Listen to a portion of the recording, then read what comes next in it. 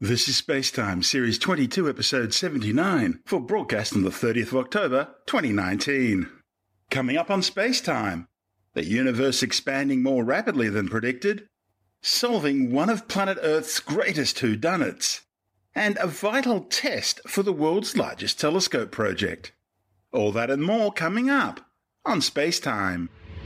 Welcome to Spacetime with Stuart Gary.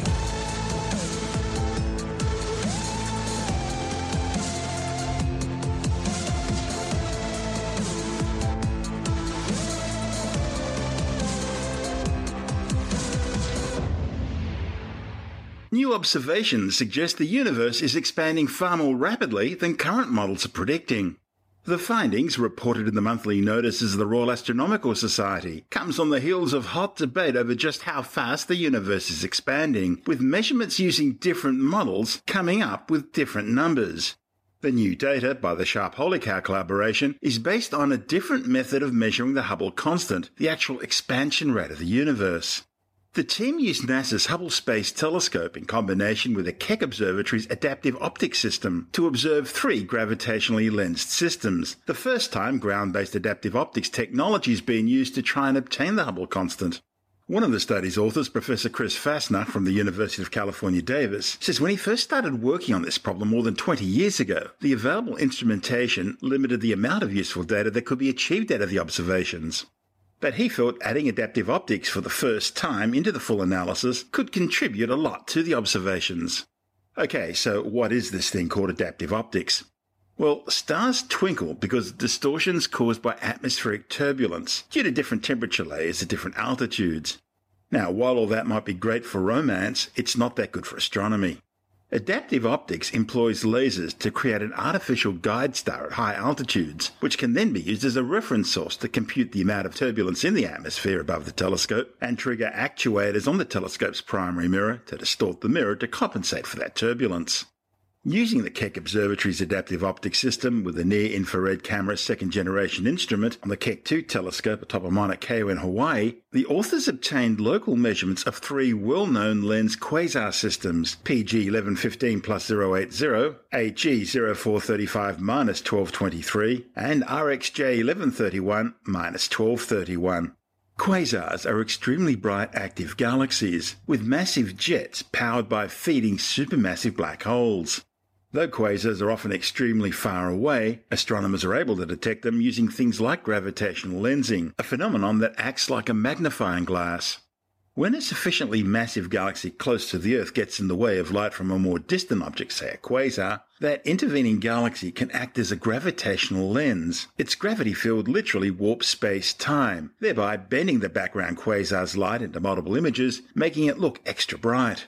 At times, the brightness of the background quasar flickers. That's because each image corresponds to a slightly different path length from the quasar to the telescope. So the flickers appear at slightly different times for each image because they don't all arrive at Earth at the same time. So the authors measured these time delays, which are inversely proportional to the value of the Hubble constant. This allows astronomers to decode light from these distant quasars and gather information about how much the universe has expanded during the time it's taken the light to travel from its origin, the quasar, all the way to the Earth. Based on their readings, the authors arrived at an estimate for the Hubble constant of 76.8 kilometers per second per megaparsec. A parsec's a bit over 3 light years, which equates to just over 30 trillion kilometers, and a megaparsec is a million parsecs. So, 76.8 kilometers per second per megaparsec, that's the rate at which the universe is expanding, according to these authors' calculations of the Hubble constant. But in 2017, the Holy Cow team published another estimate for the Hubble constant of 71.9 kilometers per second per megaparsec. So, we have a bit of a discrepancy there. But the new Sharp-Holy Cow estimates are comparable to that by a team led by Adam Rees from Johns Hopkins University, which found the Hubble constant to be at 74.03 kilometers per second per megaparsec, using measurements from a set of nearby variable stars known as Cepheids. Now, while all these readings do differ somewhat from each other, they're all reasonably close together. By comparison, they're very different from estimates of the Hubble constant from an entirely different technique based on distant observations of what's known as the cosmic microwave background radiation. It's the leftover radiation from the Big Bang, when the universe began 13.82 billion years ago. Now that method gives a Hubble constant reading of 67.4 kilometers per second per megaparsec, assuming the standard cosmological model of the universe is correct. Meanwhile, another estimate, this one by Wendy Friedman and colleagues from the University of Chicago, did come close to bridging the gap with a Hubble constant of 69.8 kilometers per second per megaparsec, based on the luminosity of distant red giant stars and supernovae. The new Sharp-Holicar team results add to the growing evidence there must be some sort of a problem with the standard model of cosmology, which shows that the universe was expanding very fast in its early history. That expansion then slowed down due to the gravitational pull of a mysterious substance called dark matter, and now the expansion speeding up again due to another mystery, a force called dark energy. And therein lies the crisis in cosmology. While the Hubble constant is constant everywhere in space at a given time, it's not constant in time. So when comparing Hubble constants that have come out of various different techniques, scientists are comparing the early universe using distant observations with more recent parts of the universe using local nearby observations. This suggests that there's either a problem with the cosmic microwave background radiation measurements, which the team says is unlikely, or the standard model of cosmology needs to be changed in some way, using new physics to correct the discrepancy. You're listening to Space Time. Still to come, astronomers and engineers complete a test run to determine whether today's technology can cope with the enormous amounts of data expected to be streaming from the world's largest telescope once it's built, the Square Kilometre Array. And later on the Science Report, we know roughly when humans, Homo sapiens, began. And now we may also know exactly where they began. I don't just mean in Africa, I mean the exact part of Africa the first Homo sapiens evolved in. All that and more still to come on Space Time.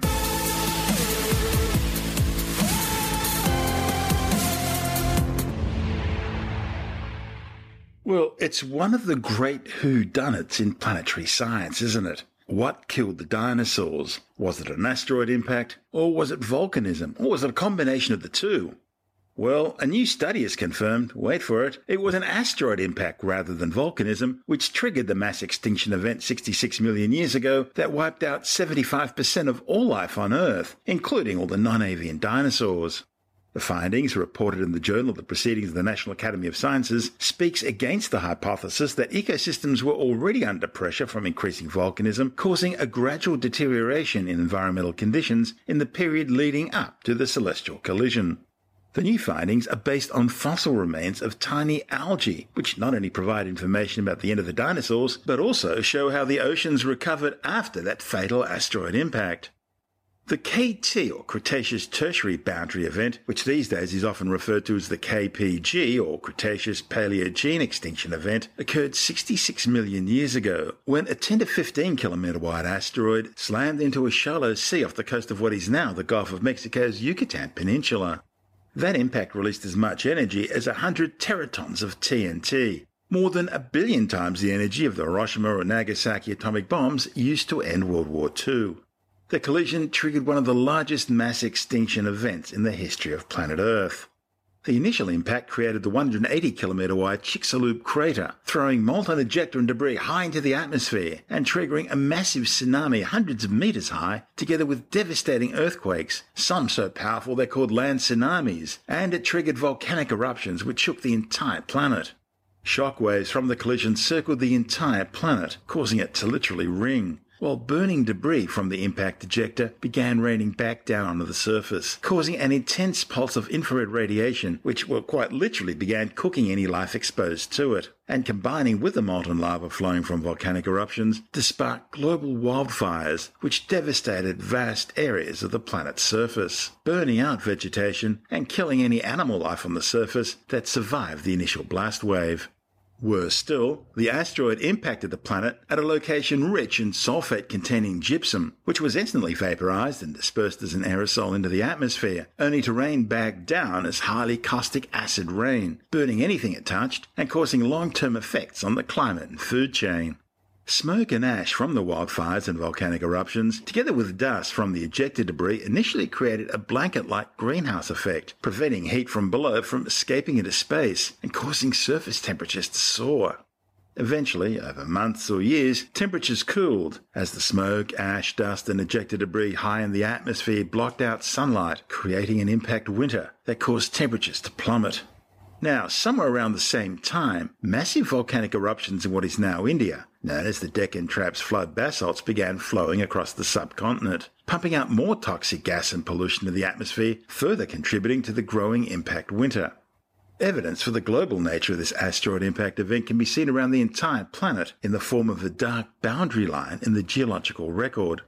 Known as the KT boundary line, this ash layer contains high levels of the metal iridium, which is rare in Earth's crust but abundant in asteroids.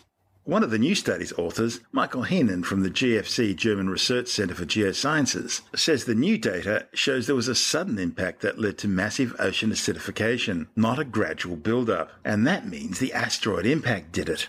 The authors reached their conclusions after reconstructing the environmental conditions of the ocean using fossils from deep-sea drill core samples and from rocks that formed at the time. They studied isotopes of the element boron in the shells of plankton. Now, importantly, before the impact event, they couldn't detect any increasing acidification in the oceans, and yet right after the impact, the oceans became so acidic that organisms that made their shells from calcium carbonate couldn't survive. Because of this, as life forms in the upper layers of the ocean became extinct, carbon uptake by photosynthesis in the oceans was reduced by half. This state lasted for tens of thousands of years before algae containing calcium carbonate began spreading again. However, it took several million years before the fauna and flora recovered and the carbon cycle had reached the new equilibrium. The researchers found decisive data for this during an excursion in the Netherlands, where an especially thick layer of rock, right on the Cretaceous-Paleogene boundary, is preserved in a cave. It seems a rare, especially thick layer of clay from the immediate aftermath of the impact accumulated in the cave. In most settings, sediments accumulate so slowly that such a rapid event like an asteroid impact is hard to resolve in the rock record. But because so much sediment was laid down there at once, it meant the authors were able to extract enough fossils to analyse and were able to capture the transition, providing hard evidence that the asteroid did it. You're listening to Space Time.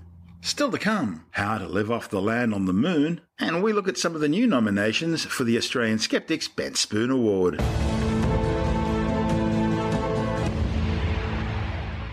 Astronomers and engineers have completed a special test run to determine if today's technology can cope with the enormous amounts of data expected to be streaming once the world's largest telescope, the Square Kilometre Array, or SKA, is up and running. Scientists from the International Centre for Radio Astronomy Research in Perth, the Oak Ridge National Laboratory in Tennessee, and the Shanghai Astronomical Observatory used the world's most powerful supercomputer, Summit, at the US Department of Energy's Oak Ridge facility to process simulated observations of the early universe ahead of the giant telescope being built in Western Australia and South Africa. Summit is so powerful it can perform 200,000 trillion calculations per second. Scientists tested data pipelines processing some 400 gigabytes of data per second, equivalent to more than 1,600 hours of standard definition YouTube videos every second. The Director of Data-Intensive Astronomy at the International Centre for Radio Astronomy Research, Professor Andreas Wissenek, says it's the first time radio astronomy data has been processed on this scale. He says until now, astronomers really had no idea if they could take an algorithm designed for processing data coming from today's radio telescopes and apply it to something 1,000 times bigger. Completing the test successfully tells scientists that they will be able to deal with the data deluge generated by the SKA when it comes online in the next decade. Construction of the SKA is expected to begin in 2021. But the fact that they needed the world's biggest supercomputer to run this test successfully shows that the SKA's needs are at the very edge of what today's supercomputers are capable of delivering. The billion-dollar SKA is one of the world's largest science projects. It's up there with the CERN Super Collider and the International Space Station.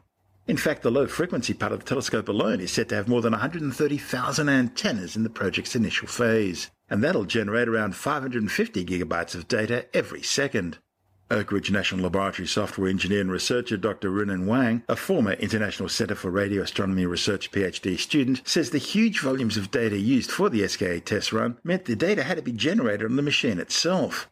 So scientists used a sophisticated software simulator written by researchers at the University of Oxford and gave it a cosmological model and the array configuration of the telescope so it could generate data as if it was coming from the telescope observing the sky. Now, usually the simulation runs on only a single computer, generating just a fraction of what the SKA would produce. So, they used another piece of software, this one written by the International Centre for Radio Astronomy Research, called the Data Activated Flow Graph Engine, or DELUGE, to distribute one of these simulations to each of the 27,648 graphics processing units that make up Summit. They also used the adaptable I/O system ADIOS developed by the Oak Ridge National Laboratory to resolve the bottleneck of trying to process so much data at one time. The test run used was a cosmological simulation of the early universe, at a time known as the Epoch of Reionization, when the first stars and galaxies formed that became visible. Wissenich says the data was first averaged down to a size 36 times smaller, and was then used to produce an image cube of the kind that can be analysed by astronomers. He says, finally, the image cube was sent to Perth, simulating the complete data flow from the telescope to the end users. We've essentially planned to do a test since quite some time already, to do it at scale. And that scale means we wanted to be able to produce the data as it would be produced by the telescope. Obviously, the telescope doesn't exist yet, so we have to do simulations. And the simulations have to be run on fairly big computers, because what the telescope would be producing is a very large data set. And that's where Summit came in. Exactly, that's where Summit came in. Actually, we tried to do that previously on a Chinese supercomputer as well, and we never went to that scale, but pretty far as well at that time, already a couple of years back. And then in the meantime, of course, the software developed quite a bit, and we did a lot of work on it and tried to do even more. And then Summit came along, and we had the opportunity to use that machine due to one of my PhD students going over there to Oak Ridge, where the computer is located, and giving us that opportunity in terms of director's discretionary time in this case. This was a hell of a simulation, something like, 400 gigabytes of data per second, equivalent of 1,600 hours of standard def YouTube videos. It's a lot of cat videos. Yeah, that's a lot of videos, yes. What were you guys actually testing, the pipeline itself or what? So we are still in what's called pre-construction state. Pre-construction means that none of the final systems have been defined directly, and only after that, so we are still before what's called the construction book being released, and that will then finally also define how the hardware looks like, even how the antennas look like in detail, and only then we start going out for tender for the construction phase. So that's hopefully going to start middle of next year or so, but still quite some time to go. So what we've tried to do there is, well, as you're saying, essentially trying to figure out whether we can actually handle the data when it comes out of the array. So that's both software-wise but also hardware-wise. We are not too much involved into hardware testing as such. So our main goal is to see how the software is going, how we can distribute the load onto many computers, like the 4,908 or something like that on Summit. So we are trying to make sure that we can actually handle all that load and have the facilities in terms of software to have as small as possible overhead to manage that kind of distribution. So that's one part on the capturing side, but then on the what we call imaging side. So we take the data which is produced and produce essentially an image out of that again. That's more on the algorithmic side. And we have some issues to get that scaling, and we are trying to address them. For the time being, we are not quite yet there. So the image side is fine. The imaging side is still a challenge, but we still have a few years, so we are quite confident that we can reach that as well. You guys must be really keeping your fingers crossed that Moore's Law works for you. Oh, yeah. So it's actually quite interesting because the SK as such as a project was based on essentially Moore's Law being valid still. Because when it was planned like 15 years ago already, it was clear we couldn't build it because we can't process the data. And then people said, okay, well, we have Moore's Law here. How does that fit in terms of timeline? And just around now, when you look at Moore's Law like 15 years ago, it would have hit the possibility to be able to build something like this. So we are just on top of this. And actually, if you look in the early planning documents for the SK, you will see Moore's Law featuring there anyway. Have you kept up with the latest claims by Google regarding its Sycamore quantum computer and what that's capable of doing? Yes. So we actually do have a look into that, but there are only a few algorithms which would be potentially even to run on such a platform. And of course, they don't exist yet. So it's quite a futuristic thing, and I don't think we'll go close to that anywhere anyway soon. But, well, we definitely keep an eye on that and see whether we can make use if it's coming up along. We don't know. I mean, for the time being, it doesn't look like, but maybe further in a down few the track. years from now. Yep, that could well be. And of course, the SK is a very long-term project, 50 years lifetime projected. So within those 50 years, a lot can happen, and then we may have a quantum computer doing that stuff. That could well be. What's the current plan in terms of the computers being looked at for the SKA? Will there just be one big computer in Manchester or somewhere? Will there be two supercomputers, one in Perth, one in somewhere in South Africa? What's the current plan? So the plan is to have one computer here in Perth. That's where I'm sitting. And another one in Cape Town. So they are dedicated to the data flow from the respective instruments, the MID telescope in South Africa and the low frequency telescope here in Western Australia. And so there's a dedicated network for both of them. And in both cases, it's quite similar distance, about 700, 800 kilometers dedicated fiber connections. And the first stage of the processing will happen there, essentially, of real imaging processing and that kind of stuff. And then data will be distributed around the world to the scientists to do their post-processing. And one major part might be in Manchester, but maybe somewhere else in Europe as well. Will these be the biggest computers in the world when they're built? No. So what we are requiring there is about the biggest computer right now. And that's still assuming that we only be able to have a kind of a 10% overall efficiency. So we have always that margin because efficiency is quite an issue. To make everything efficient from the gathering of the data to the output to final storage, and get to 10% is quite a challenge. So right now we would have to buy the biggest computer, but within the 5-6 years of construction, we will have kind of modest computer at that point in time. So it looks quite feasible in terms of money as well. This is Space Time. I'm Stuart Gary.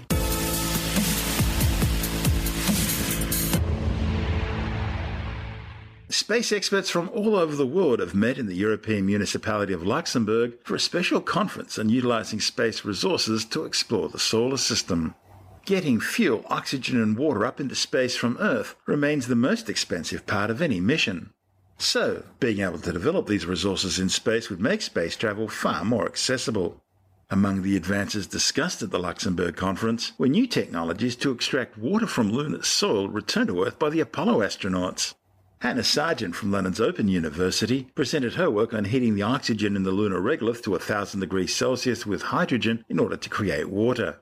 Now, having proven this is possible on Earth, development has started on an instrument to be part of ESA's Prospect drill that will eventually fly on the Roscosmos Luna 27 mission to the southern polar region of the Moon.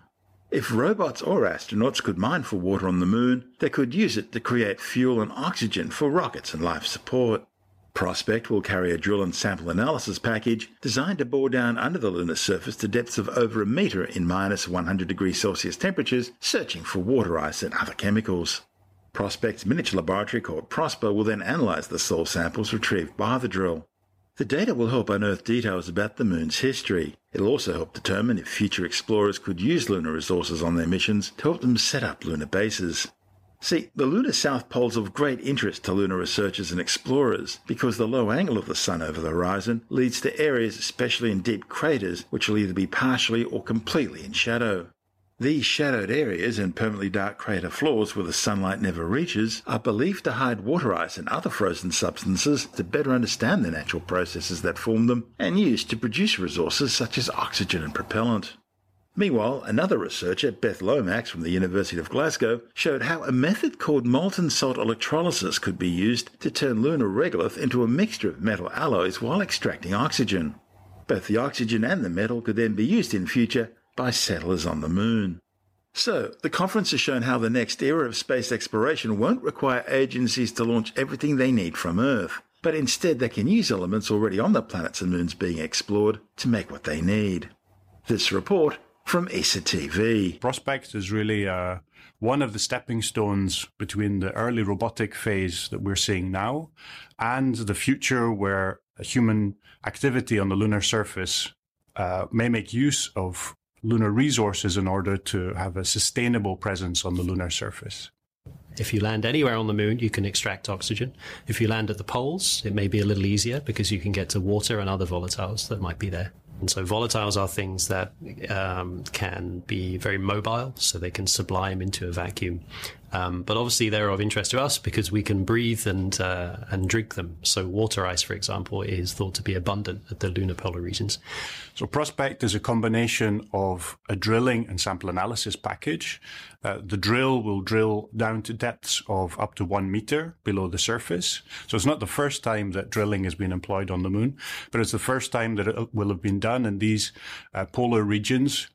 We are now going to test the first model that has been built. We are going to test it, so to see if the drill works, all the instruments and mechanism works perfectly, and we are going to perform some drilling tests and sampling coring and sample delivery to the sampling system. We collect 2 samples while after drilling.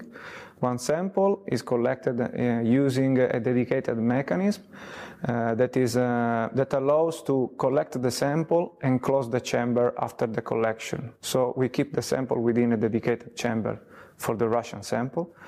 And then we perform the same operation with the for the European instruments. We don't know exactly how much water ice we might find. So in the tests, we're doing some that are dry, which have no water ice in. For others, we inject a little bit of water, and then we range up to saturated regolith, which has a very high fraction of water in the subsurface. One of the tests on which I am more curious of is the test with the 6% of water content. So we will weight the percentage of the water, we will mix like an ice cream making, and then we will froze the simulant down to the minus 150 degrees C. Under lunar vacuum, when you have an icy material, as soon as you expose it to higher temperatures, it immediately sublimates into the vacuum. So it doesn't go through a melting point, it just disappears into a gaseous form and you've lost your sample. The point is, during the drilling, you are producing heat due to the mechanical attrition of the drill tip and the lunar soil. This is unavoidable. So what we are doing is to balance the power injected, controlling the rotation of the coring and the rotation and the speed of the drill in order not to go too fast and so not to produce too much heat. The PROSPA is the European instrument that is part of Prospect. It will be based on miniaturized oven, which will receive the samples from the drill. It will seal the ovens and it will perform the measurement of the contents. PROSPA contains a small carousel and with a disc on which 25 ovens are mounted. We started many years ago in studying coring and drilling systems. The first drill that went to space was the Rosetta drill for the Rosetta mission. Prospect has a great heritage from Rosetta, from the conceptual point of view, because there is the task of drill, there is the task of collect the sample and to deliver the sample to the instrument, and the in situ observation of the material. Our objective is not just to fly the single Prospect payload, but also to put Europe in a position where we can also work on the topic of lunar resources in the context of other payloads, and really to develop the expertise of the community in this area, which is already happening today. From an exploration point of view, it has the potential to change the moon from a thing that we see in the sky to a place that we can go. By understanding how we can use the resources that are there, it then opens the door for other people to potentially exploit those resources. We really hope to go to the moon very soon, and a few years from now, so this is really exciting and it has just begun. My hope is that with missions like Prospect and the missions we're seeing coming up, that this is actually opening a new door to lunar exploration, which might actually see a bigger participation of the public and perhaps even see my children or grandchildren participating in that exploration and visiting or even living or working on the lunar surface. Space resources has gone from something that nobody was really thinking about to something that's really becoming very exciting, with huge activity, a large and growing community with science, engineering, technology, industry, academia, business, all of coming together to really do something extraordinary. Curiosity to venture out into the unknown, and the opportunity to bring back knowledge and capabilities only possible by exploring, by going out there. Moon will be the place where we learn how we can use local resources. We need to do a lot of research, prospecting, technology demonstration. If you extrapolate far enough in the future, we have to get beyond the limit of our planet. This is the century that we can start putting industry off the Earth. The gateway design enables an open architecture. It enables to introduce reusability, in particular of the human lander. If we plan on having sustained operations, building up an infrastructure to support these things, so landing pads, berms, habitats. While building a new space economy. Resources are the key for that space economy, so we really need to focus on that. How do we try to move from the 20th century institutions and goals and frameworks to a 21st century vision for what works best for humanity? And space is such an important answer to that question. We can support the investment in it from a public perspective for commercial services to get into space resources, but most importantly to serve our astronauts on the moon in sustainable exploration. Create a new space resource research center in Luxembourg. There will be an initial budget to do so of about 5 million euros. With Luna 27, we are hoping to successfully produce water on the moon for the first time. We've turned a lunar regolith simulant into metal by pulling the oxygen out. That's pretty awesome. Not only space people are participating, but now you have the mining, the oil and gas industry, investors. Seeing the level of excitement this week was just incredible. The moment is right to do big, bold, and exciting things. And in that report from ESA TV, we heard from ESA Prospect Project Manager Richard Fascally, ESA Prospect Project Scientist Elliot Sefton-Nash, Prospect Project Manager for Leonardo Andrea Zamboni, Proceed System Engineer with Leonardo Christian Panzer, Leonardo Project Engineering Manager Andrea Risconi, Leonardo Software Engineer Patrizia Bologna, as well as James Carpenter, David Parker, and Bernard Halfenbach from ESA, Philip Metzger from the University of Central Florida, Gerald Sanders from NASA, Clive Neal from the University of Notre Dame, Noah Rayford from the Dubai Future Foundation, Matthias Link from the Luxembourg Space Agency, Hannah Sargent from the Open University, and Angel Madrid from the Colorado School of Mines.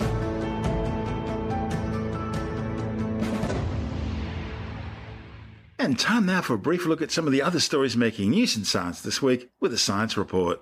A new study claims the ancestral homeland of every human alive today is in the southern African countries of Botswana, Namibia and Zimbabwe, south of the Zambezi River. Scientists from the University of Sydney and the University of New South Wales who led the study say while researchers have known that Homo sapiens originated around 200,000 years ago, exactly where they originated from has remained a mystery until now. A report of the journal Nature claims researchers pinpointed the first place humans called home by looking at the genetic code of mitochondria, the cell's energy factories, from 1,000 living southern Africans. See, mitochondria DNA is inherited down the maternal line and so allows tracking. The DNA data was then combined with linguistic, cultural, historical, geographic and archaeological data to establish a trajectory back in time, revealing that humans most likely emerged from the Makgadikgadi-Okavango paleo wetland of southern Africa. It's an inhospitable place nowadays, dominated by desert and salt pans. But it was once home to an enormous lake twice the size of modern Lake Victoria. But roughly 200,000 years ago, the lake began to break up, creating a vast wetland. The authors say the earliest Homo sapiens appear to have thrived in the area for 70,000 years before they ventured out of the homeland. Reconstructing climate conditions, the authors provided evidence that climate change opened up other areas of Africa, eventually leading to mankind's domination of every corner of the planet. A new study has found that climate change-induced warming in the Western Pacific since the late 1970s has shifted El Niño events to start there instead of their usual starting spot in the Eastern Pacific.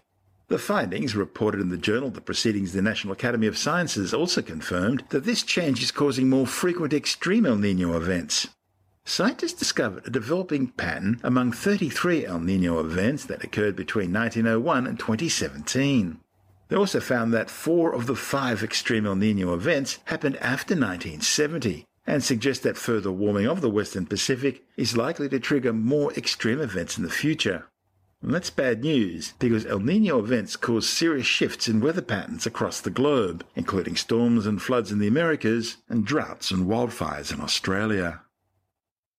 Google claims its Sycamore quantum computer has just performed a calculation that even the most powerful conventional supercomputers can't reproduce. It claims Sycamore's achieved what's called quantum supremacy by completing a complex computation in 200 seconds that would have taken the most powerful conventional supercomputers some 10,000 years to finish. Developed by scientists at the University of California, Santa Barbara, Sycamore completed the task by using a chip consisting of just 53 qubits, the quantum version of the bits found in everyday computers. Ordinary computers perform calculations using bits of information, which, like on and off switches, can exist in only 2 states, either 1 or 0. But quantum computers use quantum bits or qubits, which can exist either as 1 or 0 or as both 1 and 0 simultaneously. So a pair of bits can store just one of 4 possible combinations of states 00, 01, 10 or 11 at any given time. But a pair of qubits can store all 4 combinations simultaneously because each qubit represents both values 0 and 1 at the same time. And if you add more qubits, your quantum computer grows exponentially. So 3 qubits can store 8 combinations, 4 qubits can store 16, and so on. With 53 qubits, Sycamore can store some 253 values, or more than 10 quadrillion combinations.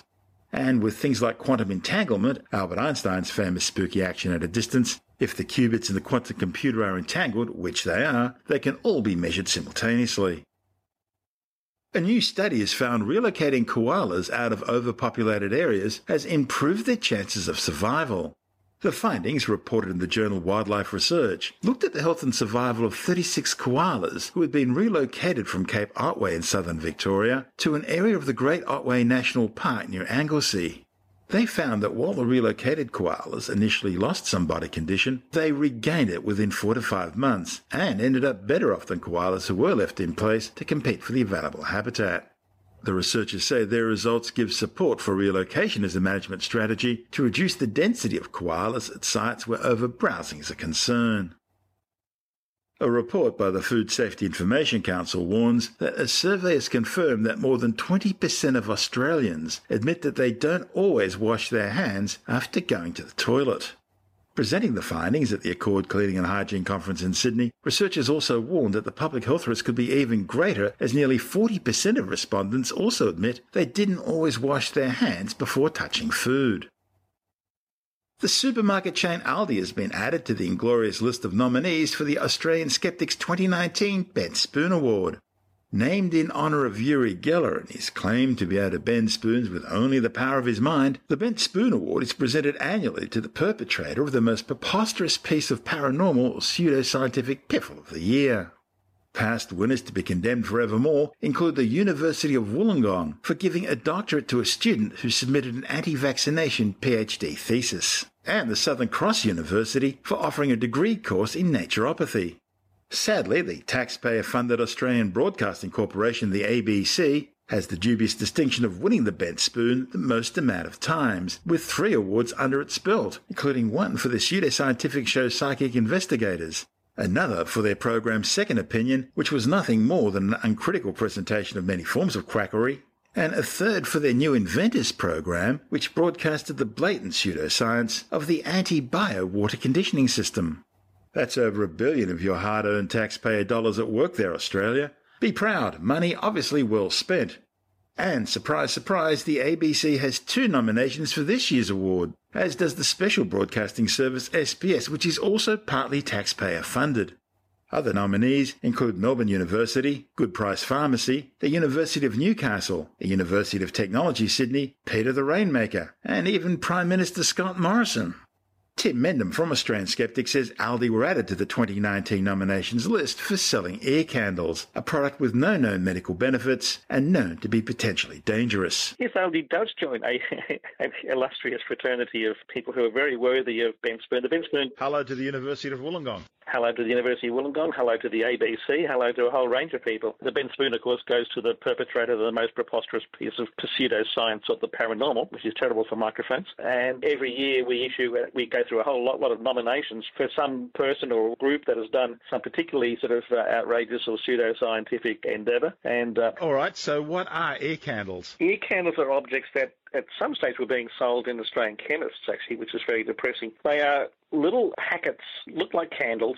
You basically stick them in your ear and you light one end, and that's supposed to draw wax out of your ear and anything else that's sort of nasty in your ear. Oh, right, okay. Yeah, the trouble is when they initially came in the market, or wax would drip down the ear candle into your ear, and then they started putting on this little sort of sleeve around it, which is supposed to stop wax flowing. But I've seen people, and I've put people to challenge this who are big proponents of ear candles, and I said, okay, show me how it works, and they show me how it works, and they sort of open it up, and all inside is this sort of goopy wax, typical stuff you get out of your ear, looks like. And then I said, okay, burn it again, but don't put it in your ear, just let it burn. And they burn it, and then it opens up, and there's exactly the same amount of wax. So basically, the wax you're getting out of an ear candle burning is not from your ear, it's from the candle itself. But the trouble is they're dangerous as well. So they don't work, they're stupid, and they're dangerous. So how does it pass consumer protection laws, Bob? I don't know. I really don't know. I think basically it's just a thing that comes and goes. It's there 1 minute, gone the next, and it's all over before Consumer Affairs can actually do anything about it. Pretty much so. Yeah, it's the sort of thing that you see, if you see it in Aldi, it's gone again the next week, and you go, oh, I should have bought that at the time. Not the e-candles, but something else perhaps. So yeah, it's the sort of thing that disappears. But they were prevalent in chemists a number of years ago. 10 years ago, we had a big campaign to sort of name and shame chemists for actually selling this stuff, and it gave it an imprimatur. You know, that was sort of that, this must be true if it was being sold in chemists. I don't know if it has the same thing being sold in Aldi's, but of course it's chunky stuff, and unfortunately at the moment it's sort of sitting there in our nomination bin for Ben Spoons, along with SBS, along with the University of Melbourne, along with University. Do? SBS's program on, what was it called, Medicine or Myth, had a panel headed by Charlie Teo, who's a neurosurgeon who's also had a bit of a run-in with the skeptics from time to time, and people come and put forward these alternative cures. Some of them are just out and out totally wacky, and others sort of, this panel decides, oh yeah, that's interesting, and maybe we should investigate further. The trouble is the panel is so nice, there is no critical thinking involved in what they're doing at all, or doesn't seem to be, and really sort of anything is valid, but some are more valid than others, apparently, even though the vast majority of this stuff, even the totality, is really without any sort of real medical foundation at all. And it's things referred to as psychological acupuncture, things that are sort of going through... But the real acupuncture doesn't work. Why would the psychological version work? I know. All sorts of different things that are thought field therapies that are being put forward. The trouble is this is sort of, even sort of having these things on TV gives them credence. University of Newcastle is having a professor who's promoting all sorts of complementary therapies, Reiki, meditation, guided imagery, all sorts of different things that are iridology, naturopathy, reflexology, under a university course in complementary therapies in healthcare. And your taxes are helping to pay for that. Aren't you proud? I know. ABC appears again for a program on Landline. Now, I've got to make a disclaimer here. I have worked with people who work on Landline. I, of course, have worked at the ABC for most of my journalistic and broadcasting career. Go, sick 'em. What's the story? The ABC, occasionally they trip over themselves, and Landline had a program about biodynamic farming. Biodynamic farming, what's that about? Biodynamic farming has a whole range of things. It's sort of growing crops and things by the phases of the moon, using things like cow manure shoved inside cow horns and buried to produce a special brew that can be used on farming. A lot of people use, or some, not a lot. Occasional people use it in the wine industry, and they actually sell it on the basis of its biodynamic background. There's nothing to show, apart from anecdotal evidence, that biodynamics works at all, actually. But you'll find it in sort of organic greengrocers and some... I've got to admit, there is a bit of a joke outside the ABC that people who work in the ABC are really part of a sheltered workshop. That's cruel. But the winner of the Ben Spoon will be announced at our annual convention. That's in Melbourne this year. Melbourne this year, that's right, on the first weekend in December. And so we have a gala dinner and we announced the winners there, the Ben Spoon, plus our more positive awards, which are supporting people doing good work. And I guess you guys must therefore keep a close eye out on the Shonkies, the awards brought out by Choice Magazine, the Consumer Affairs magazine. Yeah, it's always interesting. I was at the announcement just the other day, actually. This particular year, they didn't have anything particularly sceptical or of interest to the skeptics. There was very much more sort of large. A lot of them were sort of financial services industry awards, but often in years past, they've had awards for things which have been totally pseudoscience, and that's very much up the sceptical alley. So, we keep close contact with Choice because in many cases we work together on various projects and things. That's Tim Mendham from Australian Skeptics. And you really should check out all the Ben Spoon Award past winners, as well as the 2019 nominee details at the Australian Skeptics website. And that's the show for now. You can subscribe and download Space Time as a free twice-weekly podcast through Apple Podcasts, Stitcher, Bytes.com, Pocket Casts, SoundCloud, YouTube, Audio Boom, from spacetimewithstuartgary.com, or from your favourite podcast download provider. If you want more Space Time, check out our blog, where you'll find all the stuff we couldn't fit in the show, as well as loads of images, news stories, videos, and things on the web that I find interesting or amusing. Just go to spacetimewithstuartgary.tumblr.com. That's all one word and in lowercase, and that's Tumblr without the E. You can also follow us through @StuartGary on Twitter, @SpaceTimeWithStuartGary on Instagram. On Facebook, just go to www.facebook.com/SpaceTimeWithStuartGary, and you can also find us on the Spacetime with Stuart Gary YouTube channel. Spacetime is brought to you in collaboration with Australian Sky and Telescope magazine, your window on the universe. You've been listening to Spacetime with Stuart Gary. This has been another quality podcast production from Bytes.com.